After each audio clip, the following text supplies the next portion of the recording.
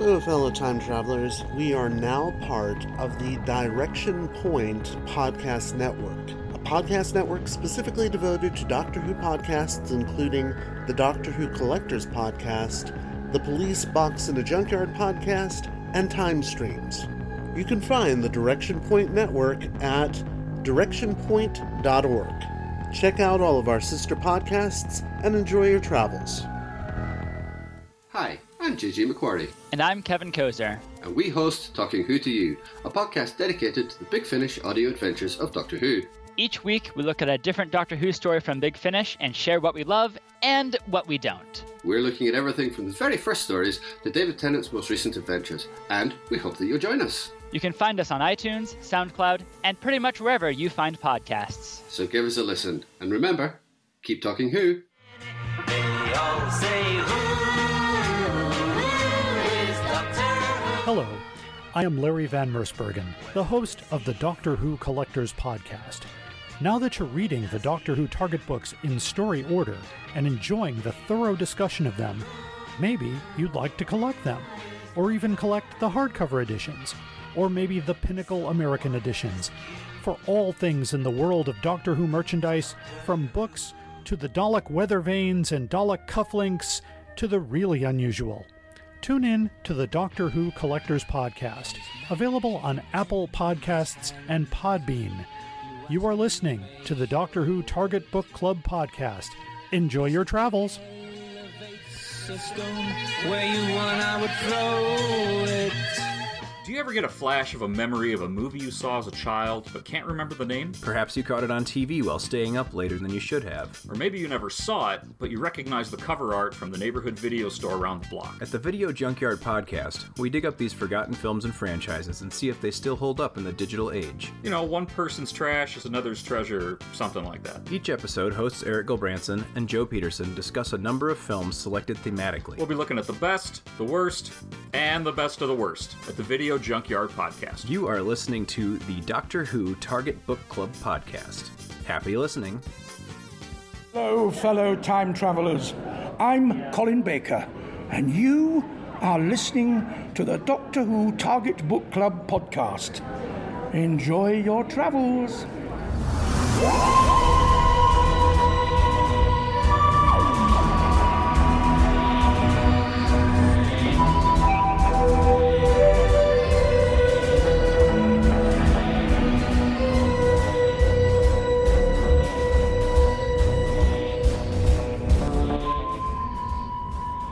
Hello, fellow time travelers, and welcome back to the Doctor Who Target Book Club, the podcast in which we undertake the family-friendly task of discussing in story order all the Doctor Who novelizations. Actually, it's not family-friendly at all when we do it. My name is Tony Witt, and today we have an equally family-friendly four-person discussion panel. Boy, that's hard to say. Including our so-called expert who's been a Who fan since 1979. That would be me. There's our intermediate level casual fan who's seen several episodes but has not previously read any of the books until these podcasts, and this time it's the worthy Dalton Hughes. Hello, Dalton. Hello, hello. And because this is being released over the Chicago TARDIS weekend in 2021, we also welcome back to the podcast not one but two special guests, because this is a very special episode in all senses of the word. The first is a longtime friend of the podcast and the only person to date I personally know who's also a character in the Doctor Who universe, Trey Corte. Hello, Trey. Hello, hello. We also have the creator of the Direction Point Network and host of one of our sister podcasts on that network. And welcome back to the podcast, the host of the Doctor Who Collectors Podcast, Larry Van Mersbergen. Hello, Larry. Hello, Tony. Great to be here. Hello, Trey. Hello, Dalton. Yes. If you like what you're hearing, please check our Patreon page at patreon.com/DWTargetBC. Depending on the amount you give per month, you will receive, among other possible goodies, mugs and t-shirts with our logos on them, just like giving to PBS, but not a Target book. Since we know you have so many of those, you now have to hide them from your younger kids so as not to terrify them. Just to say thank you for being willing to help us stay on the virtual air, because who knew? Target books are not for kids. Go figure. And as As usual, we'd like to thank our regular patrons, Bart Lammy, Rick Taylor, Toby Bengelsdorf, Jay Barry, the Video Junkyard Podcast, the Doctor Who Collectors Podcast, Hans Wax, Stephen Pickering, Jade Sonall, Dave Davis, and Simon Painter. Thank you all. Thank you, thank you, thank you. Thank you for your support. Thank you. We also have our Goodreads discussion group where you, the listener, can discuss upcoming books and previous podcasts. You can find us there at tinyurl.com/Y7KMASPR. In fact, we expect you to. This time we're doing a couple of Target books out of story order, though one of them is not necessarily out of publication order, for reasons that we'll get into in a second. These are the 2 junior Doctor Who books that Terrance Dicks wrote. We're going to do these one at a time, since they still count as separate novelizations, and we'll do them in story order even though they weren't published that way. That means that for the first time ever, I'm going to be giving you the background on these books before doing the fast facts on each of them. That's just amazing. It may strike you as an odd way to do this, but these are some very odd books. So here's the background. According to the Target book by David J. Howe and the excellent website Doctor Who's Putrid Ham, these books were advertised as being aimed at 5 to 8-year-olds by quote-unquote popular demand. But the editor of the Target range at the time, Brenda Gardner, was quoted by Howe as saying that Terrance Dicks himself came to her with the idea of redoing some of the books for a younger audience, or at least she said she was sure that he did. Gardner already thought that Dicks was aiming young when writing them for an age group of 11 to 14-year-olds, when the books were certainly being read by a much older audience, and as we already know from the books we've read written by other authors in the 1980s, the books would soon reflect that more mature audience. In other words, this could well have been a cash grab on Terrance Dicks' part, and there's some evidence to suggest that, and Larry told me before recording that he has even more, so I'll let him jump in once we get there. The 2 books adapted for this range, if you can call something that only lasted for 2 books a range, were both books Dicks had written already, and they were both adaptations of his own scripts. That means that any royalties from their sales would not have to be split between himself and another writer, and essentially he'd be paid twice for writing the same book, not to mention 3 times for writing the same story. It's also not clear there was really such a big youth audience out there for such a range, and Target seems to have known this already if the publication delays were anything to go by. Larry, you said you had other information that might shed some light on this being a cash grab, as we suspect it was. I do. It's actually more of a cash grab today than it was back in the 70s, because when I was actively a dealer back in the 80s, we placed a regular order with our distributor, which was Lyle Stewart in New York, the exclusive distributor for Wyndham Publications, which owned Target and Allen and all that. And we specifically asked for copies of the Doctor Who Junior books to bring to the 85 TARDIS 22 convention. And there was a long pause on the phone, and our agent, and I can't remember the guy's name to save my life, but he said, I'm going to have to tell you that we cannot get those Doctor Who Junior books. And we were kind of like, well, why not? He goes, well, as of now, they no longer exist. The entire stock had been dumped. Oh, wow. And it says it was due to lackluster sales, poor marketing, poor editing, a bad idea that they hoped would go away. Those were the exact words he used. And I remember just kind of pondering that for a minute going, oh, okay. Well, this is why today you don't see these books out there. There are very few of them available for sale. In fact, they're now getting high amounts of money in both paperback and hardcover. They did both of them. And I'm going to say I doubt that Terrance Dicks came up with this. This sounds like something from marketing at Wyndham to say, we need to come out with a children's series. They're probably being pressured from somebody else, but maybe that went to Terrance Dicks, who brought it up the chain and said, maybe we should try this. Also, the fact that I think they chose the wrong stories to adapt. And they didn't sell well at all. And they were, I don't know if they were pulled off the shelves, but remaining stock at W.H. Allen were officially dumped. Covers ripped off, the rest thrown away. And it sounds like that same lack of confidence at the end of the project actually caused problems at the beginning of it. Yes. Because publication of this series was delayed from the very start. Mm-hmm. The first book slated to be released as a Junior Doctor Who title was, against all possible Impossible Logic, The Brain of Morbius, a story that, as we know, was once considered so violent it was dramatically chopped down when first released on BBC Video. Now, I actually realize as I write that that is incorrect. What they did was they used the omnibus edition that had gone out on BBC over one of the holidays, and it was severely chopped down for a family audience. And they thought, oh, well, why don't we just throw this on video? In fact, the director of that story even thinks that's the reason why it went on video. It was actually released here in the States under the imprint for kids. Playhouse or something? Playhouse. That's there it is, yeah. That's exactly it. So this is the story that they decided to release for kids for ages 4 to 8. Yikes. It was originally meant to be published in July of 1978, but then the launch date shifted to April of 1979, and then they added The Giant Robot to the schedule and made it the first book to be released, presumably to have the Fourth Doctor introduced properly to, those many 5-year-olds who weren't alive when he came on the screen.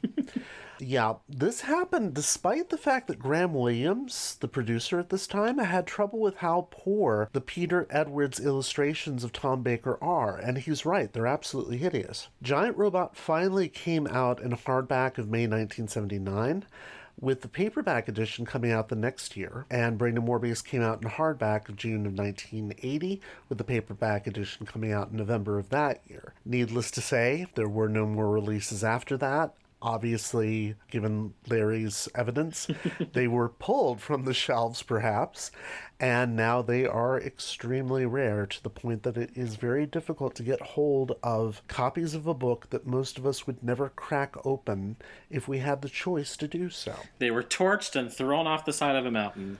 Yes. Possibly. Yes. As well they should be, because they certainly are a Frankensteinian hodgepodge of things, aren't they? The practice at the time was, for most publishers in the 70s and early 80s, because I actually contacted them to find out what their process was.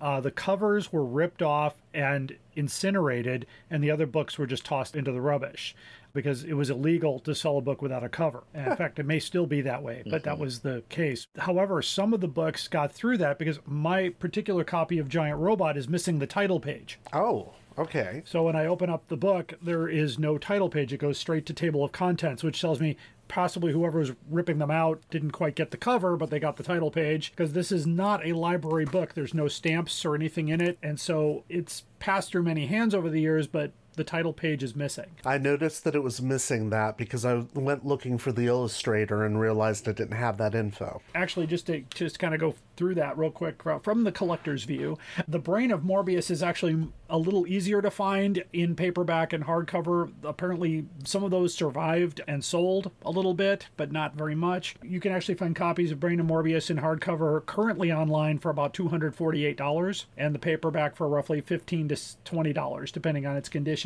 The Giant Robot's a little bit harder to find. The hardcover edition of Giant Robot in any condition will start at about $500 on up. The paperback probably $30 to $40. Mother Superior, because I can think of twice I could have bought the damn thing,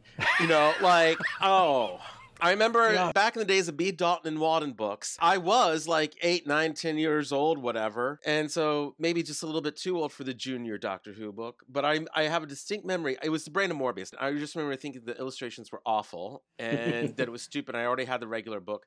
So I was like, why would anyone buy this? And I put it back on the shelf. And then I saw them at a half-price books in the late 90s at some point. Mm-hmm. And again, I was like, I don't know why anyone would want this. And I wasn't even thinking like a collector. So yes, oh my gosh, that's so frustrating to hear. I hear that all the time. And sadly, the Brain of Morbius paperback was actually distributed to the United States prior to Lyle Stewart's acquisition of the rights to distribute, which was why Walden Books and some Crocs and Britannos had the book. If they were pulled off the shelf, America wasn't included in that, but they stopped distribution to North America and Canada in late 1984. That's when I was told they couldn't even get them because the warehouse in London had basically gotten rid of all of them and tried to basically pretend they never happened. Well, And so that's an interesting story. Of course, my paperbacks currently are on loan to the Target Book Club podcast. Initially, when I sent them to Tony, we were trying to scan those, but those proved more difficult, so I scanned the hardbacks instead. They're a little bit easier to lay flat. But the paperback versions are out there. You won't find very many, but that's why the price tag on Giant Robot is a little bit more steep, because there are not very many of those out there. In fact, I have not seen a hardcover edition of the Giant Robot in a good 5 years, and I've had this one for 20. Well, I'd say we're definitely into the first impressions part of things. Yes. So, Dalton, you're the only one we haven't heard. Well, actually, I haven't given my first impression either yet. But Dalton, what was your first impression when you knew we were going to do this to you? Well, just initially when we were talking about these books, I hadn't even seen the back cover. You hadn't even sent them, because we've kind of talked about these for months as being kind of a special episode. And I was really kind of expecting books for kids that would be read to them as like a bedtime story, totally the type of thing that I would have been into having been read to me. So once I actually saw them, the illustrations, the covers aren't so bad. The insides are a little unusual. But yeah, this is totally like bringing me back to childhood and my mom like sitting me down and trying to calm me down to go to bed. So there is like a little bit of a nostalgia aspect to it. Even though they're not the best books in the world, I think if I was a kid, I would be really excited to read these or have them read to me. Maybe I was just too old a kid at the time I first encountered one.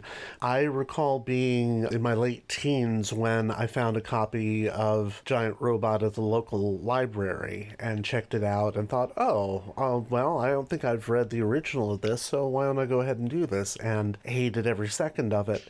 And never in my life thought, maybe I should steal this from the library so that I'll be able to pay for my retirement one day. But so no. You're responsible for the ex-library copies. Yes, probably so. I'm sure somebody was. Somebody has to be. Somebody took it upon themselves to do us all a great service such as it was. As far as how successfully these books actually adapt the stories for a younger audience, well, that's part of the reason we're doing them separately. So we're going to start with the Giant Robot, and I'm going to give you the fast facts. So without further ado, here are some fast facts. Junior Doctor Who and the Giant Robot, adapted by Terrence Dicks from a script that aired from 12/28/74 to 1/18/75, published by Target in May of 1979. As of this recording in November 2021, this title is currently out of print, 94 pages. It also goes without saying that neither of these books have an audiobook version. No, as well they shouldn't. Let's have a dramatic reading of the back cover of Giant Robot, shall we? Larry, do you have that available in front of you? I do. Okay, let's have you do that one. It stalks through the night, huge, terrifying, powerful, smashing everything that stands in its path. The Giant Robot is controlled by evil scientists who want to rule the world. Meanwhile, the Doctor is still recovering from his latest change of body. Can he regain his strength in time to save the world from the Giant Robot? And due to popular demand, Terrence Dicks has rewritten this Doctor Who story especially for 5 to 8 year olds. Popular demand. Oh my God, Tony, we're like, that's the key Popular demand, yes. Well, there's nothing like marketing copy on the book to say, wow, this is popular demand, I gotta buy this. Yes. And it didn't work. Sadly, it didn't work. Before 2020, the big lie was that these books were written because of popular demand, because I refuse to believe that there was a group of 5 to 8 year olds clamoring, especially for this book. Let's talk about this one first, shall we? Because, spoiler alert, I think this is probably the more pared down of the two. It is. Oh, yeah. Yeah, because I did comparisons. This is what I do for you all at home, listeners. I looked at the original Target versions of both of these books and cross-checked them against the juniors, and oh my God, holes does not describe it. It is just chock full. So let's talk about what y'all thought about this, since for some of you it's going to be your first time reading this, and for some not. I don't know, because we were talking about first impressions and Dalton was going to this nostalgic thing. And all I have to say is this adaptation really has early 80s Scholastic Book Fair energy about it. Oh, 100%, right? Yes. Even down to the illustration style, as they are. It's the sort of thing that, when the book orders would come, and, I don't even know if the British audiences even know what these things are. But they had all these really weird adaptations. That same sort of style animation that you would see like on ABC, Saturday morning cartoons, not the actual cartoons themselves, but like the little blurbs in between them. And it's that same sort of like very crude late 70s, early 80s animation style. And so if this had been successful, this would have been like a whole book order thing. That was my first impression. Yeah, these would have been on the tables at the book fairs that they used to have in elementary school, if I'd still been in elementary school when this was going on. Yeah, it definitely has that, and you would think that it's definitely the sort of property that has lent itself since to children's books. Because we do have, in fact, we've done them on the show. We've done the choose-your-own-adventure versions of Doctor Who that were released in the last decade. And those are very much for a younger audience.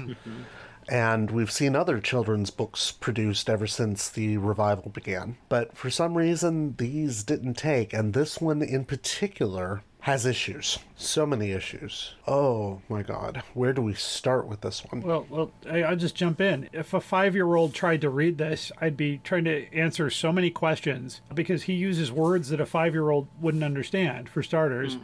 Just looking at one part where he says, the radio in the Land Rover. I'm like, the radio in the car. I've been a K-12 teacher for 25 years. I'm not a reading specialist by any stretch, but I've read to kindergarten classes as part of my job in my life, and I thought there's no way I could read this to a class. I'd have parents calling for my, execution. And right. Well, I mean, thank you, Larry, because I was going to bring in the English teacher perspective as well, and I did get my master's in reading education. Oh, I defer to you, sir. And so, no, but I'm not trying to be... But obviously this spoke to me because there are so many issues about why an appropriate reading level, and again, just the concept of the 5-year-old through 8th grade reading level, that is such a leap in reading development. Yeah. I mean, are there 8-year-olds who are probably reading at the 5-year-old level? Yes. I mean, I probably have high school students who would struggle through it, quite frankly. Yes. But it's the reading level doesn't match the subject content. And the way it sounds like he rewrote it. It sounds like he went through his original and just changed things. And one of my comments was going to be kind of like what Larry is saying. I kept writing, kids need context. Kids need context. Yes. And they just assume they know what's going on with like the nuclear destructor codes. And I think with Giant Robot in particular, if you're going to readapt it, that subplot almost needs to be removed because all of that happened is off stage. It's very theoretical, the threat of releasing the nuclear codes. I'm a very much believer in Piaget's theories of abstract thinking development. And kids that age have to see, even if they're reading, it has to be an image that's in front of them. So they'd probably enjoy the robot stomping around and them fighting things and all. But why Hilda Winters and Jellicoe are even doing this, the whole motivation, I mean, even the Scientific Reform Society, their whole angle, that's very political, that's very mature. And I think even 8-year-olds would need to have it explained a lot more. I was wondering why this Doctor Who story, not a more simplistic one, like maybe Terror of the Zygons. Oh, because Terrence Dicks wrote both of them, and then they're his original stories. Yeah, just to jump back real quick, my thought was, why didn't they do a first Doctor story like the French Revolution or the Crusaders or something that was more historical that has been told in kid speak and could be told in a better way, even if they were to include the current Doctor on the cover, which White Lion did way back in the day. They could do that as opposed to a story that, if they saw it on TV, it'd be absolutely frightening to a 5-year-old. But I was even thinking more simplistic, like, what's a brigadier? Yeah. Things like that, because that comes up. It's like, we all know who the brigadier is. We've read all the books. We've seen the stories. But a 5-year-old kid is looking at that word like, what's a brigadier? Yep. I would have change that to general or something simpler, something more down to kids level, because they wouldn't know what that is. Well, even talking about the Doctor's regeneration, you need some of the context there, and Trey points out the context is gone because that's one of the first cuts that Dix makes. All of the backstory about Planet of the Spiders and the Doctor regenerating and all of that was at the beginning of the original novelization is completely gone here. Would Tom Baker have still been the Doctor when these were being published? Oh, yeah. Yeah, okay. Absolutely. Towards the end. So that's the only thing I can think of as their reasoning, is that kids that these are aimed at may be watching the show, so having him be the Doctor wouldn't confuse them as much as, you know, if you throw in Hartnell. Well, even if they didn't throw in Hartnell, there was a company called White Lion that published the Daleks, the Crusaders, and the Zarbi, and they put Tom Baker's picture on the cover because they came out during the 70s. Yeah. So they could have just ignored the whoever generation of the Doctor was and chose a story of maybe historical importance and made it easier for children to understand versus a giant robot and a brain in a jar. Yeah. Which is what Sidney Newman didn't want anyway. But that's exactly. Well, they were also working through the just sheer volume of Tom Baker stories they had at this point to adapt. Because if you look at the publication history for Target between the year that Tom Baker started and 1980, there are very few books from the earlier eras being published by that point, except for the Pertwee ones that hadn't been done yet. So that may be a reason why they didn't do it. Now, by that same logic, they could have done a Pertwee story, perhaps. But yeah, they weren't ever going to do that so long as they had Tom Baker stories to do, and as long as they had Tom Baker stories that were written by Terrence Dix. You know, we're lucky that we didn't get one done based on Horror Fang Rock. Yes, that's true. That would have been the next one. Luckily, they stopped him just in time. Dodged that bullet. I think Fang Rock would have actually worked because it's a very simple story. It has simple, stereotypical characters. I mean, the whole premise of should this whole project even be done, I think, is ludicrous. But I think Fang Rock is a much simpler story than Giant Robot or Brain of Morbius. And I think actually, if there was a Terrence Dix one that could have worked, I think that one could have worked. Oh, I don't mean in terms of not working, Trey. I mean in terms of we would have to have read it. Well, yeah, there's that. But I like, yes. But I guess like I'm just thinking of if you're going to do something like this, the rationale for which ones they did and why, just they really weren't considering the readers. They really weren't. No. And that's bad. Yeah, and you're absolutely right that it looks like Terrence Dix just went through with a meat cleaver, essentially, and took it to his own prose. Because the chapter titles are the same. I think that's what clued me. Yeah, they're exactly the same. Same thing with Brain of Morbius. Yeah, so it feels like a big rewrite. Yeah, that's precisely what's going on. And it's not a particularly good rewrite either. As a matter of fact, it looks like Dix may have gotten some notes when he did Brain of Morbius about what to keep chopping on, because this is much more bare bones than the other book, even though the other book I think is shorter. Yeah. Only just. Yeah, Morbius is like 10 pages shorter. Yeah, I don't know what that's about, to be honest. This feels in some ways both longer and shorter than Morbius did. Anything that strikes you from this version apart from, well, we might as well get there because it's the elephant in the room, the illustrations. Oh. They couldn't get a better illustrator for some reason. I wish I knew more about that, but the illustrations are absolutely, I don't know. I want to go back to a few podcasts ago. I thought the Doctor and the Enterprise images were better. Oh, God. Oh, God. I'm not sure I'd go that far. I think they're slightly better. Oh. I just started enjoying them because, I have to make it naughty, but it seems like the giant robot has really been enjoying his dissenter gun, and when it's like kind of spewing all over everything. But my favorite illustration is Sarah Jane squatting and looking at the puddle. Yes. And then her face has this sort of like Goldie Hawn laughing sort of style where she's like turning directly looking at you like, oh, what is it? It's the punchline, like she made a piddle, you know? And she looks like a baboon there. It's like her water broke or something, and she was like, how did this come from? Yeah. It's the same exact thing where there's a picture of Sergeant Benton showing her something, and she looks like he's showing her something he shouldn't be showing her. Because the look at her is like, Oh. It's growing, Brigadier. It's growing. It's growing. Oh dear.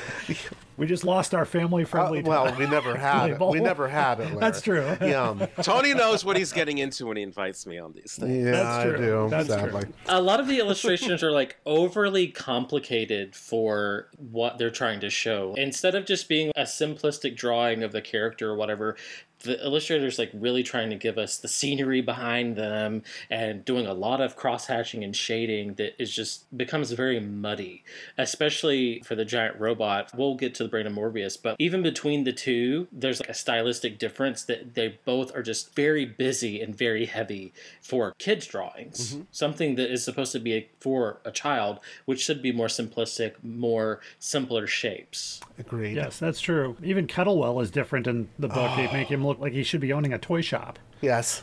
Yes.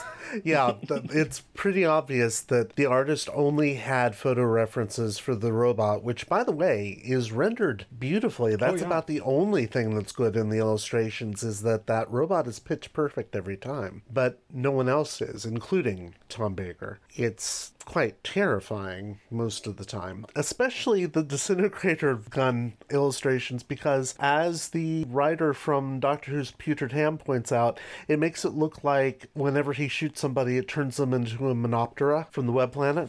Yes, yes.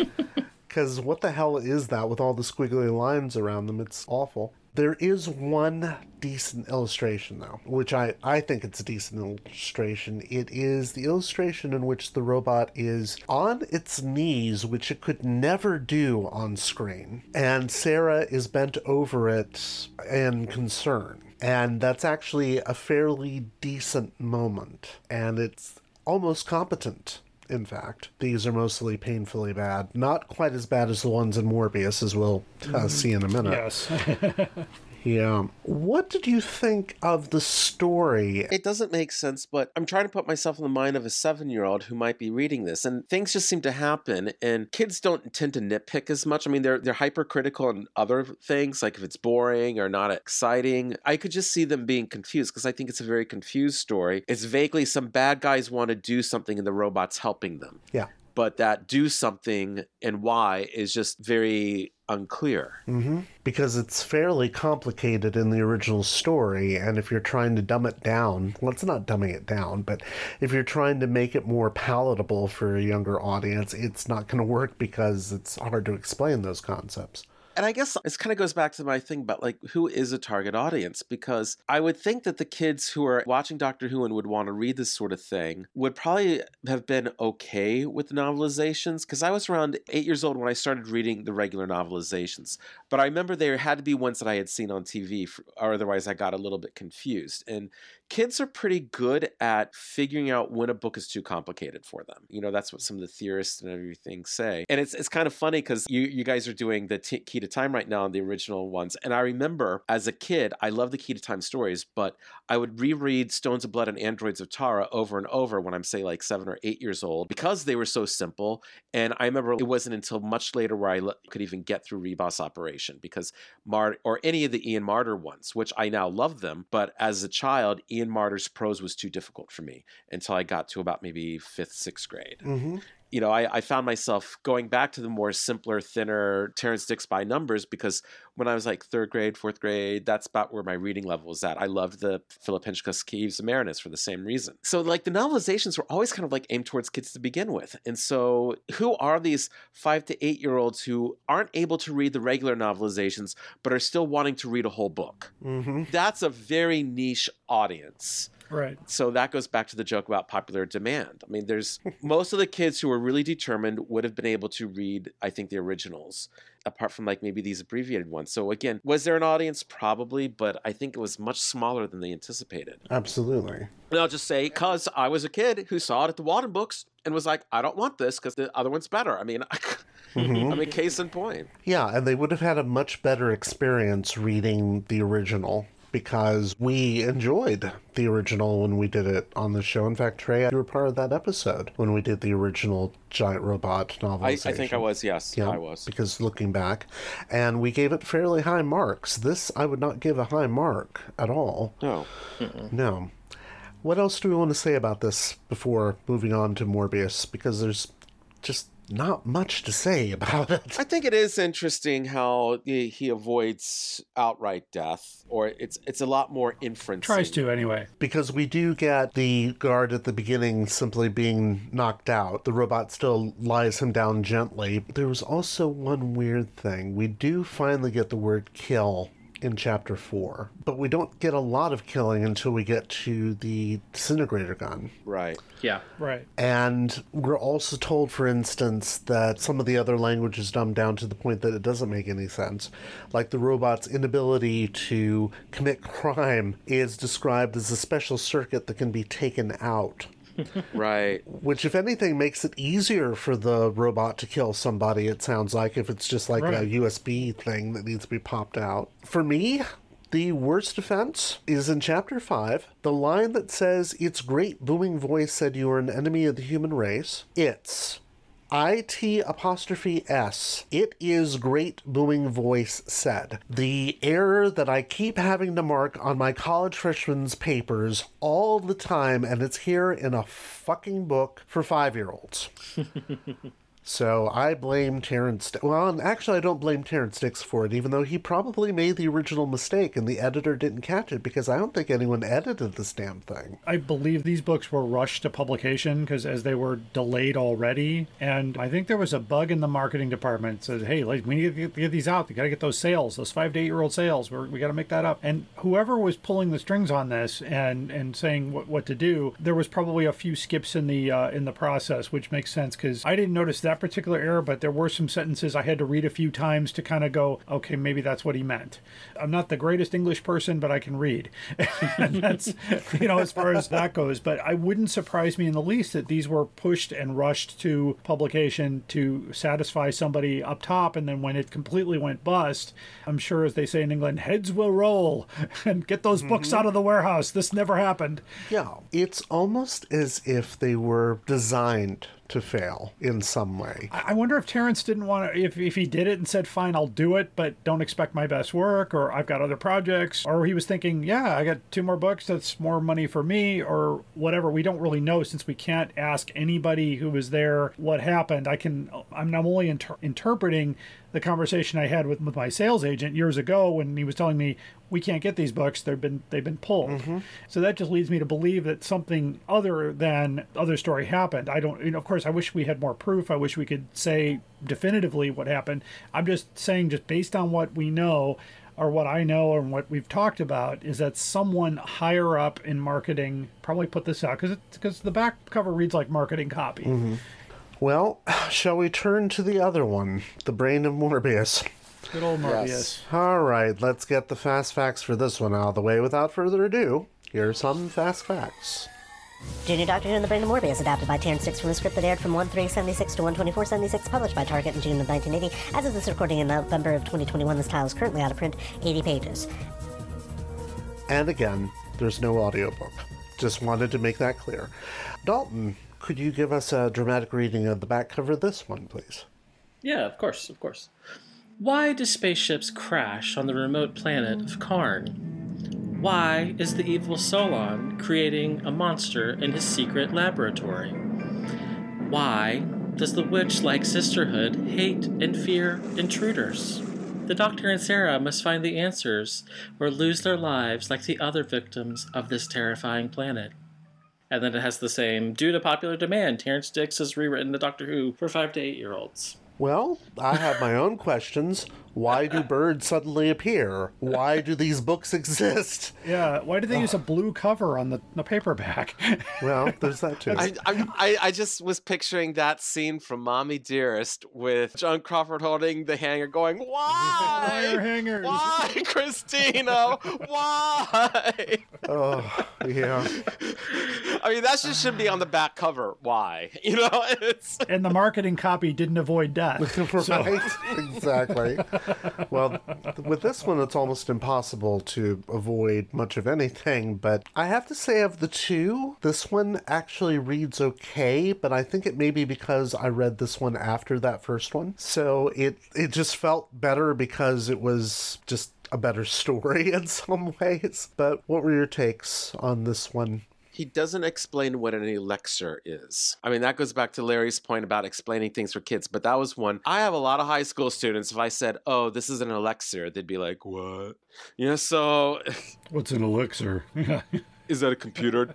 I mean, exactly. So again, he's doing no favors to the kids he's supposedly trying to help. I think they have novelized some of the new series episodes for children in a very special educational program. And I think Terrence Dicks was part of that. Those are also for adult learners, and they're done for just that reason. You're right. And the language used in those novelizations is of an age, well, not exactly an age-appropriate level, a level-appropriate level, if that makes sense, that it's for somebody that's just being introduced to sounding out letters and figuring out words like elixir and such. I have to say, as an educator, I am so pro-novelizations as a rule, because they serve the same function if you're doing, like, reading education. Pictures, they say children's books have pictures, but they serve such an important purpose of helping with word recognition, and this is an apple. Look at the apple. There's a picture of an apple. And I even wrote about this in my master's for my reading program. I was using my own experience with Doctor Who novelizations, where my vocabulary was helped tremendously because I started by pretty much reading the books that I had seen or had VHS. And so I knew how the characters said the tone. I could see the colors. I knew what he was going for. So if it said brusque to describe a character's attitude is brusque, sardonically. I remember very specific words like that I first found out through reading them in a Doctor Who novelization and then being able to say, like, remembering the sequence. It's like, oh, the character said it that way. That must be what sardonic is. So it can be a very powerful tool, but it's like maybe when they did this, they just didn't know about it. Novelization as a teaching tool, and it is just a cash-in. And it's because they started rewriting the original instead of doing a fresh, complete rewrite with children in mind. Yeah, and this one is much more based on the original novelization, because if you do a cross-reference between the two, you can see that Dicks is leaving in almost entire passages from the original, which is not necessarily a bad thing. I mean, if we're touting the original novelizations as a perfectly fine reading tool for young readers, then that's fine. In fact, I would love to see how some parent would explain to their 8-year-old what a cult is. Yes. And that's something that's in this book. Yeah. Yes. I think it's probably not the best line to include in a book for young readers to have Sarah asking the doctor, have you gone potty? I did, but it's okay now. Yes, exactly. Do you think that part of the reason this one reads better and actually has things from the original is that Terrence had more time to work on it? Since this one it's possible. Came out second, he was at least able to try to craft it a little better than the rush job that Giant Robot was. That is likely, isn't it, Dalton? Because this one, there's no denying that Giant Robot reads like a rush job. This one doesn't. This reads like somebody who's gone back over their own prose and has still done some judicious chopping. We lose that whole bit about the insectoid Kriz at the very beginning, which is probably fine because we don't want in the first scene of a kid's book for an alien that's just come out of a crash to be killed brutally, and that's fine. But yeah, you don't really feel those gaps to the same degree as you do in the other book. And it's still very much broad strokes, but this one has a lot more of the atmosphere that I remember from the original story, even though, like we said, a lot of it has been chopped out. I really miss the passages about Sarah going through the wasteland blind. Yes. I remember in the original just loving that. And in this one, it's like, and Sarah left and was caught by Kondo, and she's back at the castle now. And yet he will leave in some stuff that you would not expect him to, such as the joke about the glass of water. That's still in this version. He probably felt it was too good to cut, and I agree with him. That sort of thing needs to be there. The whole byplay about the doctor's head, for instance, we don't get anything about Sarah saying she much preferred the previous version, but we still get the byplay about it. You're right, there's some significant stuff missing from this. I don't want to get to the most significant thing that's missing from it just yet. We'll get there, but there's something pretty big missing. What else would you say stands out to you about this version? Just the handling of the gassing of Solon.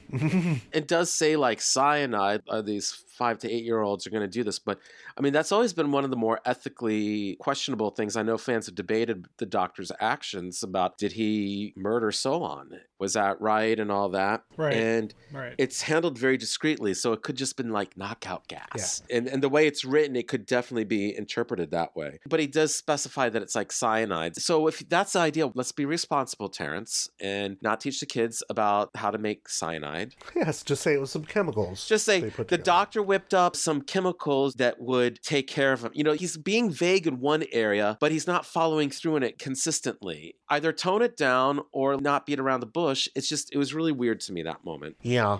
It is striking that it is still there, because there are other ways he could have gone about it, and yet it is. Whereas you get the impression that if the order had been reversed and this had been the rush job, that definitely would have been one of the things to go. Not a lot has gone from this. What about the illustrations? There's some darn frightening illustrations. The head of the Sisterhood of Karn looks like the witch from Snow White, even holding an apple. Yes. Uh-huh. And that was the first thing I noticed. And just some of them aren't shaded very well, where you can't really tell what's going on, or some of them look like they were drawn hastily. Yes.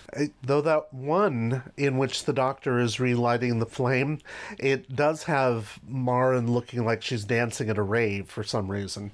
Yeah. I just don't understand that one. Part of me wonders if initially they were done in color, because there are some variations in the shading, or if they're just using grays and blacks. I really enjoy the drawing of the Doctor and Morbius during the death clock. Yeah. I think that one's pretty evocative. The drawings in this one, some of them throw back to Milton Glaser a little bit, but that kind of is what makes me think, I wonder if they would look better in color. Because they could look worse, but if there is a wash of blue or a purple to go against the red, or a warm color versus a cold color, then you get the depth. But when it's all put into grayscale, it just becomes a big mishmash. Yeah. And that's a lot of what is going on in these. Some of the ones that take up the whole page aren't as bad, but the ones where they really are just like a half-page illustration, again, it's like there's too much going on. Yeah. I wonder if this was pitched for color illustrations, and due to costs, they said, no, we can't do that. Because children's books tend to have color illustrations. Mm-hmm. Mm-hmm. And I'm sure that Target would not have wanted to do color illustration since, as we've seen, the other children's books that they've done never really have them. Right. Even the photos aren't done in color for the most part, even if they come from a color production. So I'm also wondering why it is that he has such trouble giving us a drawing of Sarah that doesn't make her look like a monkey. Yeah. It is terrifying every time, especially when she's blind. She just looks like some crackhead who's come out of an alley somewhere and is wandering around. It's kind of awful. I probably want to read that Doctor Who story now. Yeah. Yeah. Doctor Who and the crackheads, God. Oh, give it time. They will get there. Russell T. Davies is coming back after all. Oh, God. What else strikes you about this version? Nothing. I mean, it's... I kind of found it interesting myself, just reading through, like, okay, they never explained the Time Lords, for starters. And so they're just mentioned, but then I'm like, well, wait, there needs to be an introduction to, or like a prologue or something, just to give you a little bit of a background. But he introduces that. That was one thing that caught my attention. Yeah, this is definitely a book for kids that are already familiar with the show, because it just isn't going to give you any of the introductory stuff that you would need for a proper children's book on the show. In fact, the introductory stuff that you get in the actual novelizations that are meant for an older audience. Shall we talk about the big change that he makes, which is just so incredibly glaring? Please. The ending. Yes. Both of them. Both of these books have the most truncated endings ever, because Giant Robot ends right with the, I hate to say it, with the shrinking of the robot, and the Doctor thinking, oh, maybe I can convince Sarah to come along in the TARDIS. And we get an illustration of him taking Harry and Sarah with him, but there's no mention of Harry being part of it at all. Right. Whereas here, the last time we see Maren, she's bringing the last of the elixir over to save the Doctor, and then Suddenly, the Doctor is talking exclusively with Ohika. There's no other mention made of Marin at all. They don't cover her sacrifice. Yeah, it's gone. Right. It's absolutely gone, and that is, even though last time we talked about this book, I brought up how that sacrifice on screen is a little illogical and is done with smoke and mirrors, ironically, because otherwise you think, how did that old lady fit herself in that hole to get herself burned up like that? It just wouldn't work. But here, it's not there at all, and so the emotional punch of it is gone, and it leaves that whole ending feeling unsatisfying. The only thing I can think of is this trying to make things safer for kids. You don't want to send the kids the idea that you can go into the flame and it's going to be okay, or it does have like a form of suicide, I guess you could argue, and that's the only thing that I could think of as to why it was excluded. But it could have been gotten around by, instead of having the Doctor talking with Ohika, giving her lines to Marin, and that would have been an easy fix. And I very much doubt there were any 5 to 8-year-olds out there going, wait a minute. No. But then it does change it, and the purist would maybe have that, and it would be a contradiction, whereas kind of just imagining that it's happening off stage, which is how it's written. Yeah, but how many purists like us are actually going to read these? Well, that goes back to the whole who are these books for question, which is vague. Well, they're sure as hell not for us, are they? Ooh. No. Yeah, maybe Marin's just too busy being the head of the cult. She doesn't have time to say her goodbyes. I've got administrative things to do, you know. Yeah, Ohika, see them out. Yeah, those damn W-2s always get backed up around this time of year, so it's like, okay, Ohika's got this. Got to delegate some authority. It's so strange. Anything else you want to say about this one? I'm not sure why so many more of these survived than Giant Robot, but that seems to be what I usually do like a 5-year analysis of what I've been searching for. There are more copies of Brain and Morbius available now than the Junior Giant Robot have been in the past 5 years. Is it because Giant Robot came first, everyone read it, realized the series was shit, and then like they didn't buy Brain and Morbius? I think the sales were so bad on both, I'm surprised the second book came out. Maybe they were trying to say, well, maybe the second one will do it. We'll get the second one. Or maybe that was tweaked a little bit more. Like you said, it was a little bit better, but not by much. Yeah. But yet the whole idea was it did not please whoever was looking at the numbers and said, wow, we wasted a lot of time and money on this. Let's cut our losses and get back to what we do best. Well, I remember when I first heard of these. I had first heard of them because they were listed on the back of some of the other books as like books that you could buy when they have the list at the end. Because it was also the time where you had like Flintstone Kids, and there was this thing where you take Junior everything. You turned the Scooby-Doo gang into kids, Muppet Babies, that sort of thing. And so at first I thought maybe it was almost like they did with those James Bond Jr. books where they kind of remade Goldfinger or something. I thought it was like going to be a completely original story that was like about the Doctor as a kid. Right. Young Indiana Jones. Yeah, exactly. Great, Dalton. That's a great example of it. Yeah. And I kind of like that idea better than what we actually got. Yes. Well, I think another factor too, just looking at the price of the hardbacks, back in 1980, these were £2.50, which in today's pounds would be 10.17 or so, and in dollars that's almost $20. So for a children's book, it was very expensive. A part of it too is it surprised me that they priced them so high, or that they even put out a hardcover edition. That made no sense to me from that. But and some people I've talked to, I do these sessions on collecting, they made hardcovers of those. I'm like, yeah, they're on the W.H. Allen imprint, not the Longbow imprint, which would have been the children's imprint. But they get by in the title page by saying a children's book by W.H. Allen, which they didn't do for any other children's series. Yeah. Well, shall we go to Goodreads? Let's go. I think we should. Yes, as we always do. Let's go to goodreads.com for online reviews of the book written by other readers, then follow up with our own ratings. By the way, if you're listening to this podcast and want to have your review featured when we get to an upcoming book, or you simply have a question about it, simply read the book, write a review or comment in our Goodreads discussion group by the deadline so we have a chance to see it before discussing the book ourselves. You may just get your review read out loud here.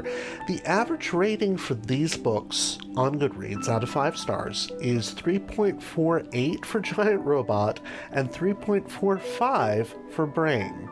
Wow. For some reason, Giant Robot is considered better than Brain of Morbius on Goodreads, which just shows how weird that site is, and you'll see why when we get to the reviews. The reviews from our Goodreads group have again been edited for length, sorry everyone, but keep them coming. In our group, Dave Davis reviews both books together without assigning a number of stars to either one, and says, I consider myself very lucky to have been born into a family surrounded by books and to have been surrounded by people for whom reading for pleasure was normal. Not everyone is so fortunate. One friend of mine was actively discouraged from reading anything other than textbooks and technical manuals. Well, he read the Doctor Who technical manual though, right, Dave? So that had to have been fun. Even with my advantage in reading books written for adults from the age of 7 or 8, I had the occasional hurdle to overcome. It took me a while to start Doctor Who and the Daleks because the font was so small and the text so dense. I had the same problem with Crusaders, in fact. That wasn't the case with either of the novelizations the junior Doctor Who books were based on, but a full book might be daunting for a child, or an adult for that matter, not accustomed to reading. Dix doesn't make a lot of changes. There are a few, such as Small Hospital instead of Sick Bay and Giant Robot, but for the most part, these books are simply abridged versions and much thinner than the originals. I can easily imagine the sense of accomplishment a child might feel on finishing one of these books, which could easily encourage them to try a longer tome, which is presumably the reason these books were published in the first place. Well, while I wouldn't have read them, being much older than the intended target, no pun intended there, I'm sure, I think it's a shame the range wasn't continued. Charlotte, on Goodreads, gave Giant Robot 5 stars. And, good Charlotte. Yes, and says, really like this book, was a different take on the giant robots of sci-fi. Well, yes, it was a different take on the giant robots of sci-fi, was it not? There's also a review of the book in Japanese, of all things, but it's mostly plot summary, except for the interesting line, the Doctor is tired of Sullivan, the Doctor in charge of diagnosing himself as mentally ill, and tries to run away in the TARDIS, but Sarah pulls him back in a hurry. I don't know why. It's just that line that Sullivan is in charge of diagnosing the Doctor as mentally ill. That's what they got from it. Okay. Now, I'm going to screw up this person's name because I do not know how to pronounce this. Jeff Spurglass gives Brain of Morbius 3 stars and says, I've had this for years.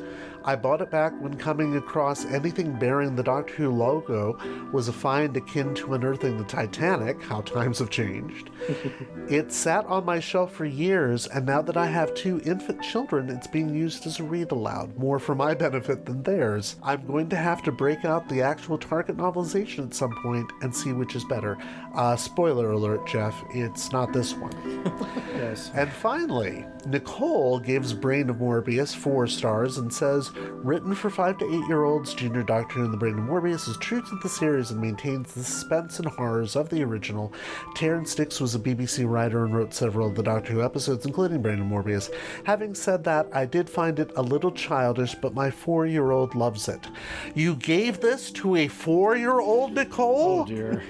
Oh, my God. Oh, dear. Someone should call Child Protective Services on this woman. 4-year-old? Oh, God. I think anyway, sell the book and collect the rewards. Yeah, start a college fund for your 4-year-old. Yes. I suppose so. So we're going to do these books one at a time again, and I'll give you the original ratings we gave them when we first read them, the originals, and then we'll ask our panelists for their ratings of this version, and then we'll move to the next one. Our original ratings for the Giant Robot were 3.5 for myself and for Dalton, and Trey, you gave it a 3. So, Trey, what would you give this version of the Giant Robot? 0. I mean, so here's my reasoning. Obviously, I like the story. I mean, I like the story on TV. I like the novelization. But, you know, I always kind of evaluate this as how are they working as a novelization? And I think this doesn't take into account to help the readers it's purportedly written for. And so I think it just spectacularly fails on all counts. You know, it's too condensed to be an interesting story that makes sense. Children's books can sometimes get by with the charm of their illustrations. Well, that's not happening. It's such a pointless exercise. And I think maybe there's a good idea behind it, but the way to go about doing it was not how it was executed, and I just have a hard time imagining anyone can benefit from it. So I just think it's a spectacular failure. So 0. All right. Larry? I was a little more generous. I gave it a 2.0. Giant Robot, I think of all the Tom Baker stories, I've seen that one the most because growing up in Chicago in the late 70s, early, they always started way back at Giant Robot. Like they did a continuous loop for months, and it was just it's a great story. Sadly, though, it was just mistreated in this version, and it's a shame that they didn't hire a children's author as opposed to Terrence himself, who's not a children's author, to maybe adapt the book a little bit. If they really wanted Giant Robot to be a children's book, they really could have done it well, but they chose to rush it to publication, and this is the result. Agreed. All right. Dalton? I would probably give this 1 or 1.5. Like we said before, it feels very much like an abridged version of the novelizations that we already have. And I agree with Larry. If this would have been written by an actual children's author, it could be something magical. It could be something really appealing and nice for a kid to have. As it is in this weird kind of in-between space of being an adult novelization and a kid's novelization. A lot of the subject matter is way above kids' heads, and they're just going to come out of this having questions and maybe being a little afraid. So, yeah, I would say 1.5. And as for me, I'd also give it a 1, because there are so many ways you could have adapted even a story like Giant Robot, as complicated as it is for a kid's audience, and made it palatable. But instead, some of the stuff, and I think this goes back to exactly what you were saying, that they could have had a children's author come in and prune it of things such as Sarah's oblique reference to women's angle stories. It's like, what 5-year-old is going to understand what a fucking women's angle story is? And yet that's left in there. And yet the stuff that they really need, the context that is missing that Trey was talking about, the interactions between Sarah and the robot, have been pruned down as well, so that whole business of he saves her because he feels she's the only one worth saving barely registers on the page. So yeah, this would be a 1. Okay, for Brain of Morbius, we originally, I believe Dalton and I both gave that 4.25, and Jenny was on that episode and she gave it a 4.5. So, Trey, what would you give the Junior Doctor Who and the Brain of Morbius? 0. For the exact same reasons as before. And mind you, I love the novel of Brain of Morbius. I would probably give that like a 3.5 or a 4, because I think it's a lot of fun. And I really, really like the story. But I'm just thinking about how this is trying to accomplish its task of reaching young readers, and I think it's a failure. So, 0. Just that time of the semester, isn't it, Trey? Yeah. Yes, it is. Yeah.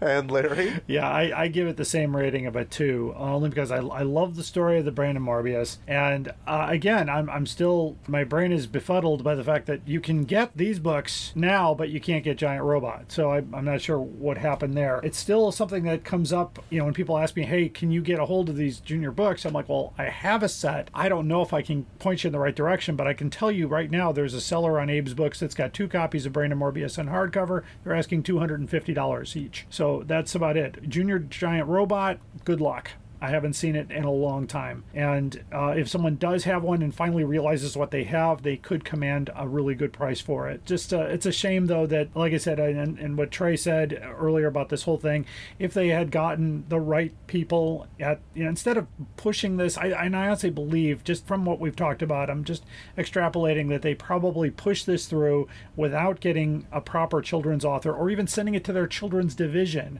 which should have been outside of the Doctor Who area of Wyndham Books. But it sounds like it was something to do with money, which is the root of all these things anyway in publishing. And when they found out it wasn't doing well, or it was actually costing them money, they cut their losses fast and decided we're not even going to, and didn't even keep copies to distribute later, to even try to recoup costs from it. They decided to, do the scorched earth policy on it. Mm-hmm. All right, and Dalton? I'm going to agree with Larry on this one. I will give this a 2. I think that of the 2 books, it was the stronger one. I think that Terrence Dicks probably had a little more time to put some care into it. And as you noted, Tony, there are direct passages that are pulled from the other novelization. So this one does feel a little closer to the story. I think tonally it is in a better place.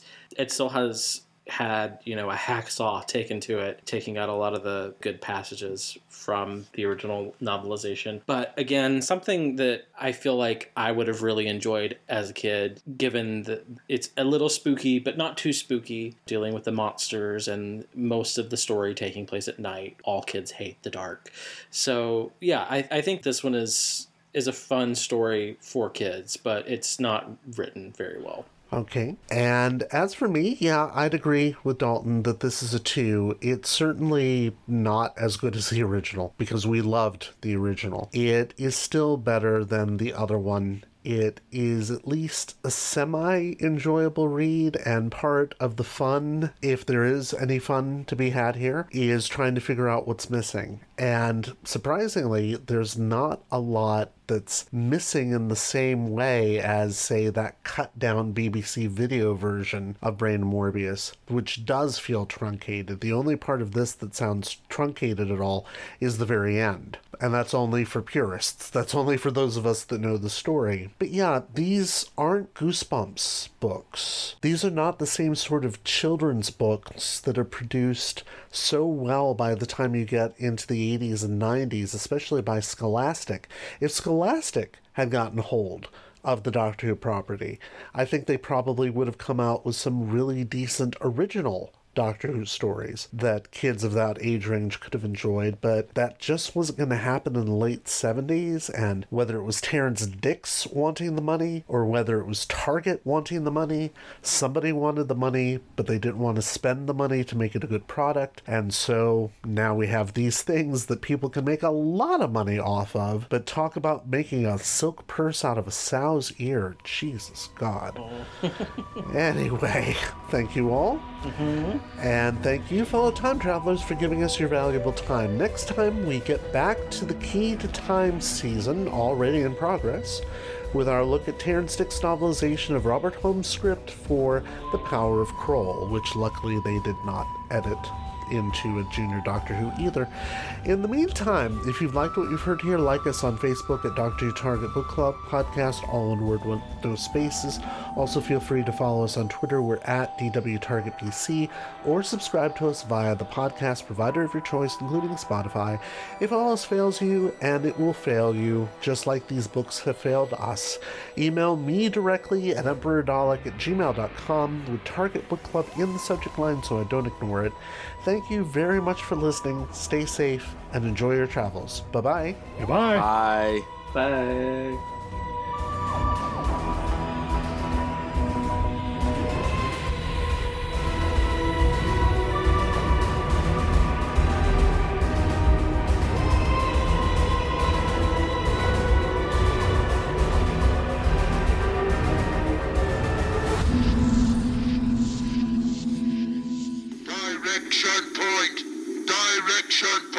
A Doctor Who Podcast Network.